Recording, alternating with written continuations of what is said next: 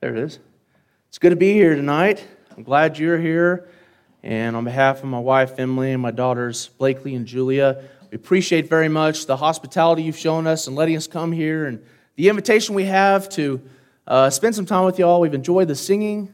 We've enjoyed all of our time so far, and just really looking forward to the rest of this week. Appreciate the opportunity to speak to you from God's Word, and I'm glad that we're finally here. We're finally able to do this. You know, it's been a couple times that we kind of started and didn't work out, but we're finally able to do it. And it's a blessing to be here. And hopefully we'll have some things to say which will be encouraging and edifying to you this weekend. Most of the sermons this weekend are going to be a series of studies on Old Testament characters who teach us New Testament or Christian principles. And so tonight, I want to talk about Solomon. But before I go in great detail about Solomon, I want to start actually in the book of Deuteronomy, hundreds of years before Solomon. We're going to read chapter 17, verses 14 through 20. So if you'd like to read along with me, it's not going to be on the board. Most of the scriptures will, but this one won't. Deuteronomy chapter 17, we'll start in verse 14. It says, starting in verse 14 of Deuteronomy chapter 17, if this phone will work. Here we go. When you come to the land which the Lord your God is giving you, and possess it and dwell in it, and say, I will set a king over me like all the nations that are around me, you shall surely set a king over you whom the Lord your God chooses. One from among your brethren you shall set as king over you. You may not set a foreigner over you who is not your brother. But he shall not multiply horses for himself, nor cause the people to return to Egypt to multiply horses. For the Lord has said to you, you shall not return that way again. Neither shall he multiply wives for himself, lest his heart turn away, nor shall he greatly multiply silver and gold for himself. And it shall be when he sits on the throne of his kingdom that he shall write for himself a copy of this law in a book from the one before the priests, the Levites. And it shall be with him, and he shall read it all the days of his life, that he may learn to fear the Lord his God, and be careful to observe all the words of this law and these statutes, that his heart may not be lifted above his brethren, that he may not turn aside from the commandment to the right hand or to the left, and that he may prolong his days in the kingdom, he and his children, in the midst of Israel. So this passage gives us instructions that the king of Israel was supposed to follow before there were even kings, hundreds of years before there were kings, before there were even judges. This here in the book of Deuteronomy basically prophesied there was going to be a king and told the king the kind of things that he was supposed to do, the things that he was supposed to gather, the things he was not supposed to gather, the way that he was supposed to rule. And we see some interesting things here, particularly when we think about King Solomon and what he did. But let's talk about these principles. It says that the king was not to accumulate many horses. Well, why not? Why can't a king accumulate horses? You'd think that a king would be allowed to accumulate horses. You may be familiar with this, but there's a recurring theme in the Bible that to gather a large army, to gather many horses and chariots, is a way for the king to rely on the strength of his army instead of trusting in God. Here's a couple of passages that illustrate this. Psalms 20, verse 7 says, some trust in chariots and some in horses, but we will remember the name of the Lord our God. So if a king got a large army, got a large number of chariots and horses, he would trust in those instead of trusting in God. He would lift himself up with the pride of his own army and the strength of his own might instead of turning to God and relying on him. Likewise, Isaiah 31, verse 1 says, woe to those who go down to Egypt for help and rely on horses, who trust in chariots because they are many, and in horsemen because they are very strong, who do not look to the Holy One of Israel, nor seek the Lord. Let's see if this, nope, doesn't do anything. That's all right. So, for the king to accumulate many horses and chariots for himself would be a way for him to rely and trust in his own strength instead of turning to God. And by doing so, he's lifting himself up with pride. He's thinking that he is strong, he is powerful, and he's not trusting in God. He's not humbling himself, is he, before God? I want you to consider 1 John chapter 2. Now it's not doing anything at all. I messed it up. 1 John chapter 2, verses 15 through 16. Maybe I turned it off. Oh, well. If you don't want to turn along the Bible, it'll be there. It says, do not love the world or the things in the world. If anyone loves the world, the love of the Father is not in him. For all that is in the world, the lust of the flesh, the lust of the eyes, and the pride of life, is not of the Father, but is of the world. There it goes. So think about the three things that the Bible says here are in the world: the lust of the flesh, the lust of the eyes, and the pride of life.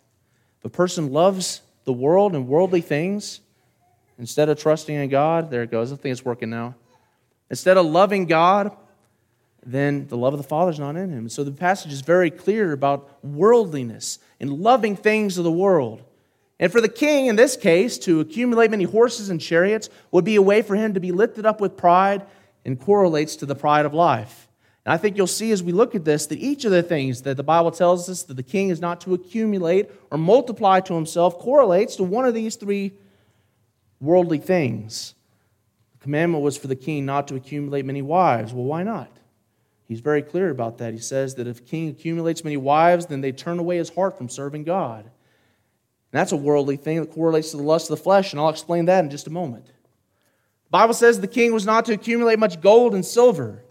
Why not? Well, because he would become greedy, and he would trust in those riches instead of trusting in God, and he desired those things, and his desire would be for things that he could see and for things that he can enjoy.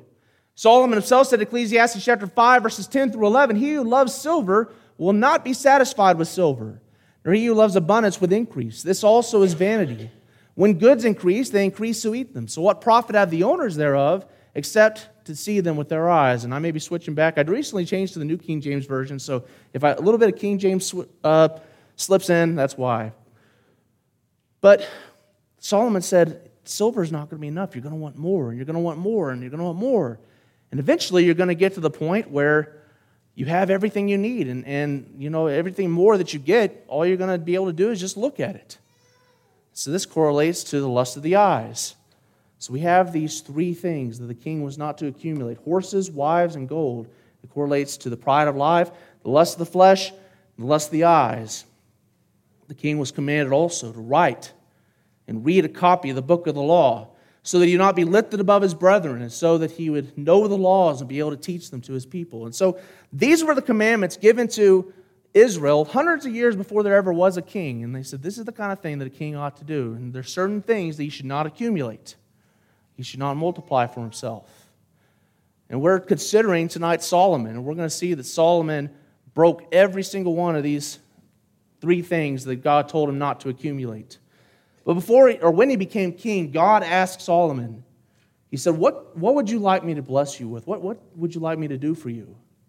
Isn't that kind of an amazing thing? If God came to you and said, how would you like to be blessed? You get an opportunity to be blessed in some way. And Solomon responded that he wanted to have wisdom to be able to judge amongst his people. And God was pleased with that response. And we'll see what he says there in 1 Kings chapter 3, verses 11 through 14. Then God said to him, because you have asked this thing, and have not asked long life for yourself, nor have asked riches for yourself, nor have asked the life of your enemies, but have asked for yourself understanding to discern justice, behold, I have done according to your word. See, I have given you a wise and understanding heart, so that there's not been anyone like you before you, nor shall any like you arise after you. And I have also given you what you have not asked, both riches and honor, so that there shall be not anyone like you among the kings all your days. So if you walk in my ways to keep my statutes and keep my commandments, as your father David walked, then I will lengthen your days. Think about that for just a second. God said that he was pleased with his response, this request that he would have wisdom, and he said, you know what? You asked this, because you asked that, I'm going to give it to you. But not only am I going to give you that, but because you didn't ask for the life of your enemies, or a long life, and you didn't ask for this power and riches and things like that, I'm going to give you those things too. And so what a great opportunity. Imagine that you're Solomon, and God says, I'm going to give you wisdom, I'm going to give you riches, and I'm going to give you power, I'm going to give you a long life. Wow. And you're going to be king? No one's going to be king like you. What an amazing thing. You know, if we were blessed that way, that would be amazing. But we need to remember that with great blessings also comes great responsibility.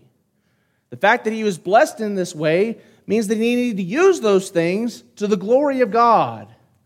And that's true of us too. When it comes to the blessings that we have, do you use everything that God gives you to his glory? Is the glory of the Lord, the passion of the church, as we sang. That should be our goal, to glorify God, and that should have been Solomon's goal. Solomon didn't do that in a lot of ways by violating the commandment that God gave the king back in Deuteronomy. 1 Kings chapter 10, verses 26 through 28 shows us that Solomon, even though he was commanded not to accumulate many horses, did just that. And Solomon gathered chariots and horsemen. He had 1,400 chariots and 12,000 horsemen whom he stationed in the chariot cities and with the king in Jerusalem. Also Solomon had horses imported from Egypt and Kiva. The king's merchants bought them at Kiva at the current price. Exactly the thing that God told the king not to do in Deuteronomy. Don't gather for yourself many horses. Solomon did just that. He got a huge army. And he didn't have to do that. He should have humbled himself. He should have trusted in God. He could have read about Gideon and how Gideon didn't have to have a huge army to defeat the Midianites. And he could have mustered one quickly and defeated whoever he might have been going up against in battle. Why? Because God was on his side. But he didn't do that. He trusted in his army. He trusted in those chariots. He trusted in those horses. And he gathered those things for him, lifting himself up with pride in violation of God's commandment. Well, what else? The king was commanded not to accumulate much gold and silver. We know Solomon did that too. 1 Kings chapter 10, verse 14 says, the weight of gold that came to Solomon yearly was 666 talents of gold. A talent is like a huge big weight or something. It's a massive amount. And I did some rough math. I am not a mathematician. My parents were mathematicians. I guess I didn't inherit that gene, but I tried to do some rough math. Figured that the gold that he brought in a year would be worth over $1.3 billion in today's dollars, in today's money. $1.3 billion every single year worth of gold. And that's amazing. That's massive. And you may say, well, but didn't God say that he was going to bless him with gold? And I think that's very true. But again, with great blessings comes great responsibility. So when God gave him a lot of gold and a lot of riches, what should he have done with that? He should have used that to the glory of God. We'll see that a lot of things that he did was not done to the glory of God, but rather to satisfy himself. He did do some public works for Jerusalem. He was able to complete the wall, and he worked on the temple, and he flooded Jerusalem with wealth so much that silver was said to be like rocks in the street. Everyone dwelt under their own vine and fig tree. No one made them afraid. They were safe. They were prosperous. They lived in a prosperous land, but he also taxed the people. The Bible talks about his taxation of the people. And the Bible talks about his excess and the way that he lived his life. He said himself in Ecclesiastes chapter 2, verses 8 through 10, I also gathered for myself silver and gold and the special treasures of kings and of the provinces. I acquired male and female singers, the delights of the sons of men, and musical instruments of all kinds. So I became great and excelled more than all who were before me in Jerusalem. Also my wisdom remained with me.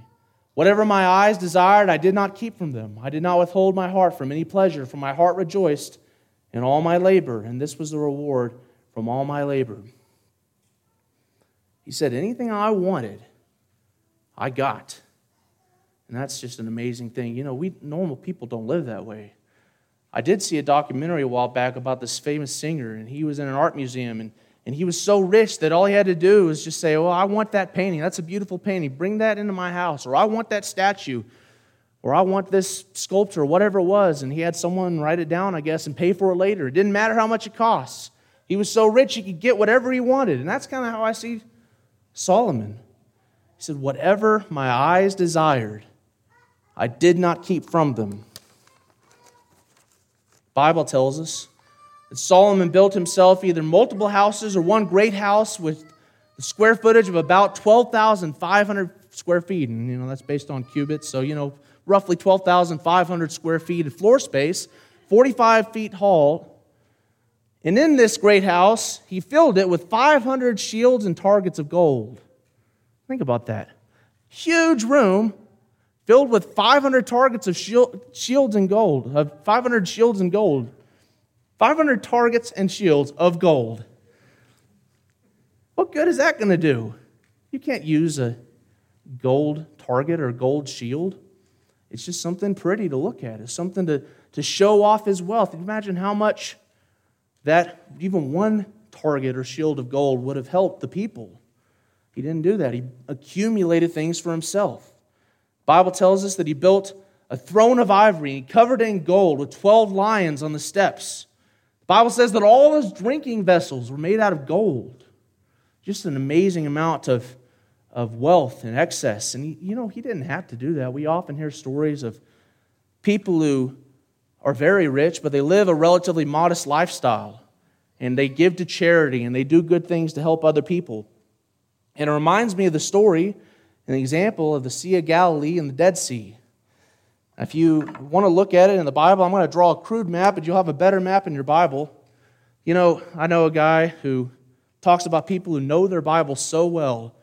They know it from cover to cover. They know it from the book of Genesis to the book of maps. And so if you have your Bible, you might turn to the book of maps, and you'll see in Israel, the Sea of Galilee, and the Jordan River flows through there, and there's the Dead Sea, and I'm not an artist either, didn't get that gene. I think my brother got that one. But the Jordan River flows through from the north, through the Sea of Galilee, and then it goes back down again in the south, and goes down into the Dead Sea, or the Salt Sea. And the Dead Sea has no natural outlet. So all the water that comes into there just stays there until it gets evaporated out, and all the salts and all the minerals and all the stuff that's in the water stays behind. And it comes to an equilibrium in that climate where it's about over 30% salt. And it's so salty that nothing can live there hardly. And that's why they call it the Dead Sea. And I want you to think about this example, this illustration. The Sea of Galilee takes in the blessing of the water, and it uses it for its purposes, and then it gives it back out again. It takes and it gives, but the Dead Sea just takes and it takes and it takes. And along with the blessing of the water comes all the things that go along with it, all the little minerals and pollutions and salt and all those things that gather along with it, and eventually it starts building up, it starts accumulating. And it doesn't give it back out again, so it gets to the point where it dies, and it corrupts and pollutes it so much that everything dies. And that's a great illustration to us of what can happen if we receive blessings from God and we're not willing to give them back out again. If we take things in and we don't use them to glorify God by helping others, by furthering the work of the church, and we just gather and accumulate and let that build up in our lives, it's going to corrupt us. What about wives? The king was commanded not to accumulate many wives. We know Solomon did that. He's famous for doing that. The Bible tells us in 1 Kings chapter 11, verses 1 through 5, but King Solomon loved many foreign women, as well as the daughter of Pharaoh, women of the Moabites, Ammonites, Edomites, Sidonians, and Hittites, from the nations of whom the Lord had said to the children of Israel, you shall not intermarry with them, nor they with you. Surely they will turn away your hearts after their gods. Solomon clung to these in love. And he had 700 wives, princesses, and 300 concubines, and his wives turned away his heart. For it was so when Solomon was old that his wives turned his heart after other gods. And his heart was not loyal to the Lord his God, as was the heart of his father David. For Solomon went after Ashtoreth, the goddess of the Sidonians, and after Milcom, the abomination of the Ammonites. We read that. We know that story. We're familiar with that, hopefully. Maybe this is the first time you found out about this, but Solomon had 1,000 wives. Think about that for a second. 1,000 wives. Why? He had 700 wives and 300 concubines. And he could have done what he said they should do in Proverbs and rejoice with the wife of his youth, but it wasn't enough for him. He wanted 1,000. Now, obviously, there is probably some political ploy here. If you marry somebody, a princess, then you're probably not going to go to war with that kingdom, But I want you to notice one part here. Solomon clung to these in love. He loved these women. And I don't think that means that he had a deep, strong, loving relationship with each and every one of those women like he should have, like a husband and wife should have. How can you do that with 1,000 people? I think he loved women. I think he had a few, and that wasn't enough for him. And he lusted after more, and he got more, and he got more, and he got more until he got 1,000 of them. He loved women. He had a problem with the lust of the flesh. Now we think about these three things that the king was commanded not to do. He was commanded not to gather many horses. He was commanded not to gather much gold and silver. He was commanded not to accumulate many wives. it seems inevitable that one of these three things, if not a combination of them, would be the downfall of the king. Here's a pointer. That'll work. Nope. Yep, there it is. Too late. And that's exactly what happened with Solomon. Remember, 1 John chapter 2, verses 15 through 16, do not love the world or the things in the world. If anyone loves the world, the love of the Father is not in him. For all that is in the world, the lust of the flesh, the lust of the eyes, and the pride of life is not of the Father, but is of the world. This passage makes it clear you cannot love the things in the world and still love God like you should. This is just not possible. You can't love worldly things and still have the sort of love of God that you need to. Solomon loved these women. He had a problem with lust of the flesh, and his heart was torn away from God to worship these false gods, and God said that he was going to tear the kingdom in two after he died, and that's exactly what happened. Israel was never the same again after Solomon, the physical kingdom of Israel. One of these three things, if not a combination, was going to be his downfall.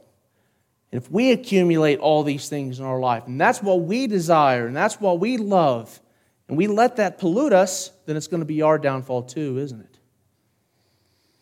The fact is, the things that you treasure, the things that I treasure, are going to own our hearts. That's what Jesus says, doesn't he? Matthew chapter 6, verse 21, for where your treasure is, there will your heart be also. The things that I love, the things that I desire, the things that I treasure, the things that I accumulate, I'm going to love those things and they're going to own my heart. If I love godly things, if I love His Word, if I love singing praises to Him, if I love glorifying Him, if I treasure time spent with fellow brothers and sisters in Christ, then that's the sort of thing that's going to be where my heart is. Where your treasure is, there will your heart be also, and that's the thing that's going to own my heart. But if, on the other hand, I love riches, and I love power, and I love pride, and I love things of this world, lust of the flesh, whatever it may be, then those things are going to own my heart. And they're going to corrupt me, and they'll turn my heart away from God. We must be very careful about the things that we accumulate in our lives, the things we fill our hearts and our minds and our lives with, the things that we value, the things that we surround ourselves with. And the truth is, everything we surround ourselves with is going to make an impact one way or the other, either toward God or away from God. Michael McCorkle has a sermon called Cumulative Effect. He talks about how little things over time can become big things. And, it wasn't one extra cookie that made me overweight. That's not how it works. It wasn't one extra trip through the line at potluck. It was lots of extra trips or lots of extra cookies, maybe just one extra, but over time, eventually, just a little bit of overeating can become a big problem. And I'm working on that. But, little things over time, they make a big difference. And the little things that we have in our lives, whatever we fill our hearts, whatever we fill our minds, whatever we fill our lives with, over time they can either turn us toward God or they can corrupt us and turn us away from Him. What about riches? If we accumulate vast riches, it's going to be very difficult for us to trust in God. And I want to be clear, it's not wrong to be rich. It's not wrong to make money. It's not wrong perhaps to desire that. But if that is our complete goal in life, if that is our desire, if that's what we work toward, and if we focus on that more than we focus on serving God, then it's going to eventually own our heart. Jesus said in Matthew chapter 6, verses 19 to 20, do not lay up for yourselves treasures on earth, where moth and rust corrupt, and where thieves break in and steal. But lay up for yourselves treasures in heaven, where neither moth nor rust destroys, and where thieves do not break in and steal. If we gather for ourselves riches and riches and riches, and we don't use the blessings God has given us to the glory of God and to help other people, then we'll fall into a trap. But those who desire to be rich fall into temptation and a snare, and into many foolish and harmful lusts which drown men in destruction and perdition. For the love of money is the root of all kinds of evil, for which some have strayed from faith and are greediness and pierced themselves through with many sorrows. It's so easy to fall into that trap, but don't fall into it. It's a trap. It's a snare. Don't fall for it. The desire, it's sometimes very easy at times to make money. And our desire, once we get a little bit, is to have more and more and more. and starts chipping away at little pieces of our heart and starts taking it. And eventually we find ourselves fully engrossed in it. We must be very careful not to become ensnared in it. Instead, do what the Bible says we ought to do. Again, not wrong to have riches and be rich, but we need to be like the Sea of Galilee. Take those things in and then use them again to help other people, to further the work of the church, to glorify God with our blessings. He says, command those who are rich in this present age not to be haughty or to trust in uncertain riches, but in the living God who gives us richly all things to enjoy. Let them do good, that they be rich in good works, ready to give, willing to share, storing up for themselves a good foundation for the time to come, that they may lay hold on eternal life. And it's not about retirement, and I don't think it's wrong to be prepared and to be responsible and retire. Good foundation for the time to come. I think he's talking about eternal life. He's talking about eternity, laying up for ourselves treasures in heaven, not on earth. Being willing to give, being willing to share, ready and willing to be rich in good works. That's the attitude we ought to have with the blessings God has given us materially.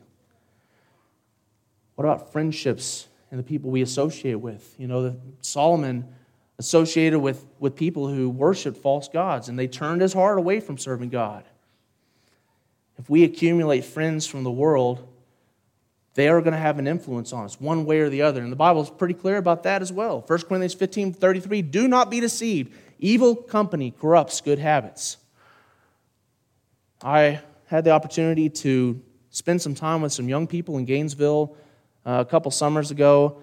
Once a week, I'd go to a group of 13 and 14-year-old boys and present some topics of morality for them and talk to them about those topics. And one of the times I talked to them, I asked them, I said, do you think it matters who your friends are? Does it make a difference in terms of, your behavior, who you hang out with, and who you spend time around? And surprisingly, many of them said, no, it doesn't matter. They can't influence me. I'm my own person, and just because they're doing something doesn't mean that I have to do that. I'm my own man. We need to be very careful not to think that. Not to think that we can hang out and associate and accumulate ungodly influences in our life and be immune to the influences. Evil company corrupts good habits. Now, I know we can't go out of the world, and that's not what I'm saying. We will have time that we're going to spend with people who are not Christians. But we need to use those as an opportunity to be the light and spread the word and evangelize. But when it comes to who we spend most of our time with, who are our friends? Who do we associate with? Who do we hang out with? Is it ungodly people who don't worship God, who aren't Christians, who are going to influence us away from God? Or is it brothers and sisters in Christ who encourage us, who help us, who sharpen us like iron sharpens iron, and spur us on to serve God, and spur us on to be better followers of Him? Hebrews chapter 10, verse 24 says, let us consider one another in order to stir up love and good works. And that's one of the great blessings God has given us in having our fellow brothers and sisters in Christ, to sharpen and encourage and spur on each other. Take advantage of it. Spend time with your brothers and sisters in Christ. Become friends with them. Hang out with them. Accumulate those godly influences. And they're going to encourage you, and you can encourage them, and we'll all grow closer to God as a result. That's the way it should be. What about entertainment? We accumulate and we gather a lot of things in our life we fill our hearts and minds with. Music, television, movies. And I'm not saying, again, any of these things are necessarily wrong in and of themselves, but we need to remember they can make an impact on us. It may not be all at once, but slowly over time, they can either influence us toward or away from God. I've watched television shows. I've been to movies. I've gone to concerts before. And I remember some of them, and I've enjoyed them, and I have memories of doing that. But some of the greatest memories I have, the fondest and deepest and most fulfilling memories I have, is not movies and TV shows and worldly concerts, but it's spending time with brothers and sisters in Christ, doing godly things. I'm glad you're here tonight. You could have done a lot of things tonight. There's all kinds of ways that you could have entertained yourself and spent your free time tonight, but you chose to be here. And you should be commended for that. I appreciate that. Because it's a great opportunity for you to benefit other people, edify one another, and be edified yourself. And the fondest memories I often have of meaningful experiences, going to meetings, going to singings and singing instructions, spending time in Bible studies, spending time just fellowshipping with fellow brothers and sisters in Christ. It's such a more fulfilling and long-lasting and truly beneficial blessing compared to temporal things, temporal entertainment. Think about the things that you do in your spare time, the way that you spend your life, and try to seek things that are going to be godly and good influences on you. You know, one thing I want to talk about that we can accumulate in our lives is something that's insidious and something that's very difficult. And that's lustful things. You know, we don't have many wives today like Solomon did, but the lust of the flesh is easy to be fulfilled today in ways that were not available not too long ago. I think about, let's just use the example of pornography. That's something that is easily available, it's relatively private, and it's a big problem. We fill our heart and we fill our life with that, and that may not be a problem for you, but it is an issue for many, many people. We must not accumulate those lustful things in our life. It's going to own our heart eventually, and it's going to turn our heart away from serving God. What does the Bible say about these kinds of things? Colossians 3 verse 5 says, "Therefore put to death, mortify your members which are on the earth, fornication, uncleanness, passion, evil desire, and covetousness, which is idolatry." He's strong in the way he talks about this. That should not be a part of the life of a Christian. And I want to be compassionate about this because I know that this is something that many people struggle with. And if you do, understand that it can be a struggle. And there are many people out there who have struggled with it in the past. But we must put to death those ungodly things. I encourage you to seek out spiritual people in your life, leaders who can encourage you, who can help you, who can pray with you, who can hold you accountable, help you overcome this problem that plagues so many men and women in the church. Do not be afraid to ask for help in this matter, because those things can and will destroy your life, destroy your heart, destroy families, destroy churches. Don't let it happen to you. Instead of accumulating these ungodly things in our life, we need to use the great opportunities we have to be blessed with godly influences in our life. The godly things that we can accumulate. Friendships, joyful experiences, God's word. Remember, God told the king, don't accumulate these things. What should you do? Well, you need to write a copy of the book of the law. I got to think about that just the other day. I was thinking, wow, he had to write down a copy of the book of the law. Not just listen to it, not put it on Audible while you're driving on your commute. He said, write it down. There's nothing wrong with listening to it. I think that's a good thing. We should be reading it. We should be listening to it. And he said to write it, though. He wanted to sink into his heart. When you write something down, if you're listening to someone telling you something or you're making a copy from one to the other, you're seeing it, you're hearing it perhaps, you're writing it, so you're using your body, you're using several of your senses to let whatever it is sink in to your heart and sink into your mind. That's what God wanted. And that's the attitude we need to have when it comes to His Word. To let it sink in, not just go in one ear and out the other. But when we do that, when we truly let it sink into our heart, we're going to treasure it, and it's going to own our heart. And the little things that might have taken pieces of our heart are going to melt away, because as Psalms 119 verse 11 says, "Your word I have hidden in my heart, that I might not sin against you." If we hide God's word in our heart, there won't be room for other things that are going to cause us to be tempted and cause us to sin. Fill your life with His word, and it's going to greatly impact your behavior and help you glorify Him in your words and your thoughts and your deeds. As we close this evening, I just want you to think about your life and the things that you fill your life with. Is it worldly things or are they godly things? It's so dangerous when we accumulate ungodly things in our life, and we need to take a lesson from people like Solomon and make sure that we don't fill our hearts and minds with things of the world that are going to turn our hearts away from God, but rather fill them with godly things. Fill them with His Word. Fill them with time spent with fellow brothers and sisters in Christ. And maybe you've struggled with that. Maybe you've accumulated ungodly things in your life and you want to make a change, I encourage you, make a change tonight. Make a decision that you're going to put away those ungodly things, you're going to remove them from your heart, and you're going to fill it with godly things, with good things. And instead, maybe you have a desire for riches and you need to take a lesson from the Sea of Galilee and the Dead Sea, not just take, but give as well. Or maybe there's a problem with lust in your life. We can pray with you. We can pray for you. We want to encourage you. We want to help you tonight. But I encourage you to make a change. Make a decision. Who's going to own your heart? Is it God or is it things in the world? You can't love both. You can't love God and money. You can't love the things in the world and still love God. Make a decision tonight to give your heart fully over to God. And we want to help you. We can pray with you and for you. And if you're not a Christian today, you have a great opportunity to fully commit yourself to Him. Have your sins washed away through the shed blood of Christ. Be redeemed, become His child, and live your life following after Him. We can help you do that this evening. If you'll follow those steps necessary to become a child of God, you can have your sins washed away, and you can have a hope of a home in heaven. If you haven't done that, now's the time. We encourage you to accept that while you have the opportunity. So we offer those invitations. Take advantage of it if you need that tonight. If you're struggling with any of these things, let us help you and pray with you. Come forward and have a seat in the front row as we stand and sing the song which has been selected.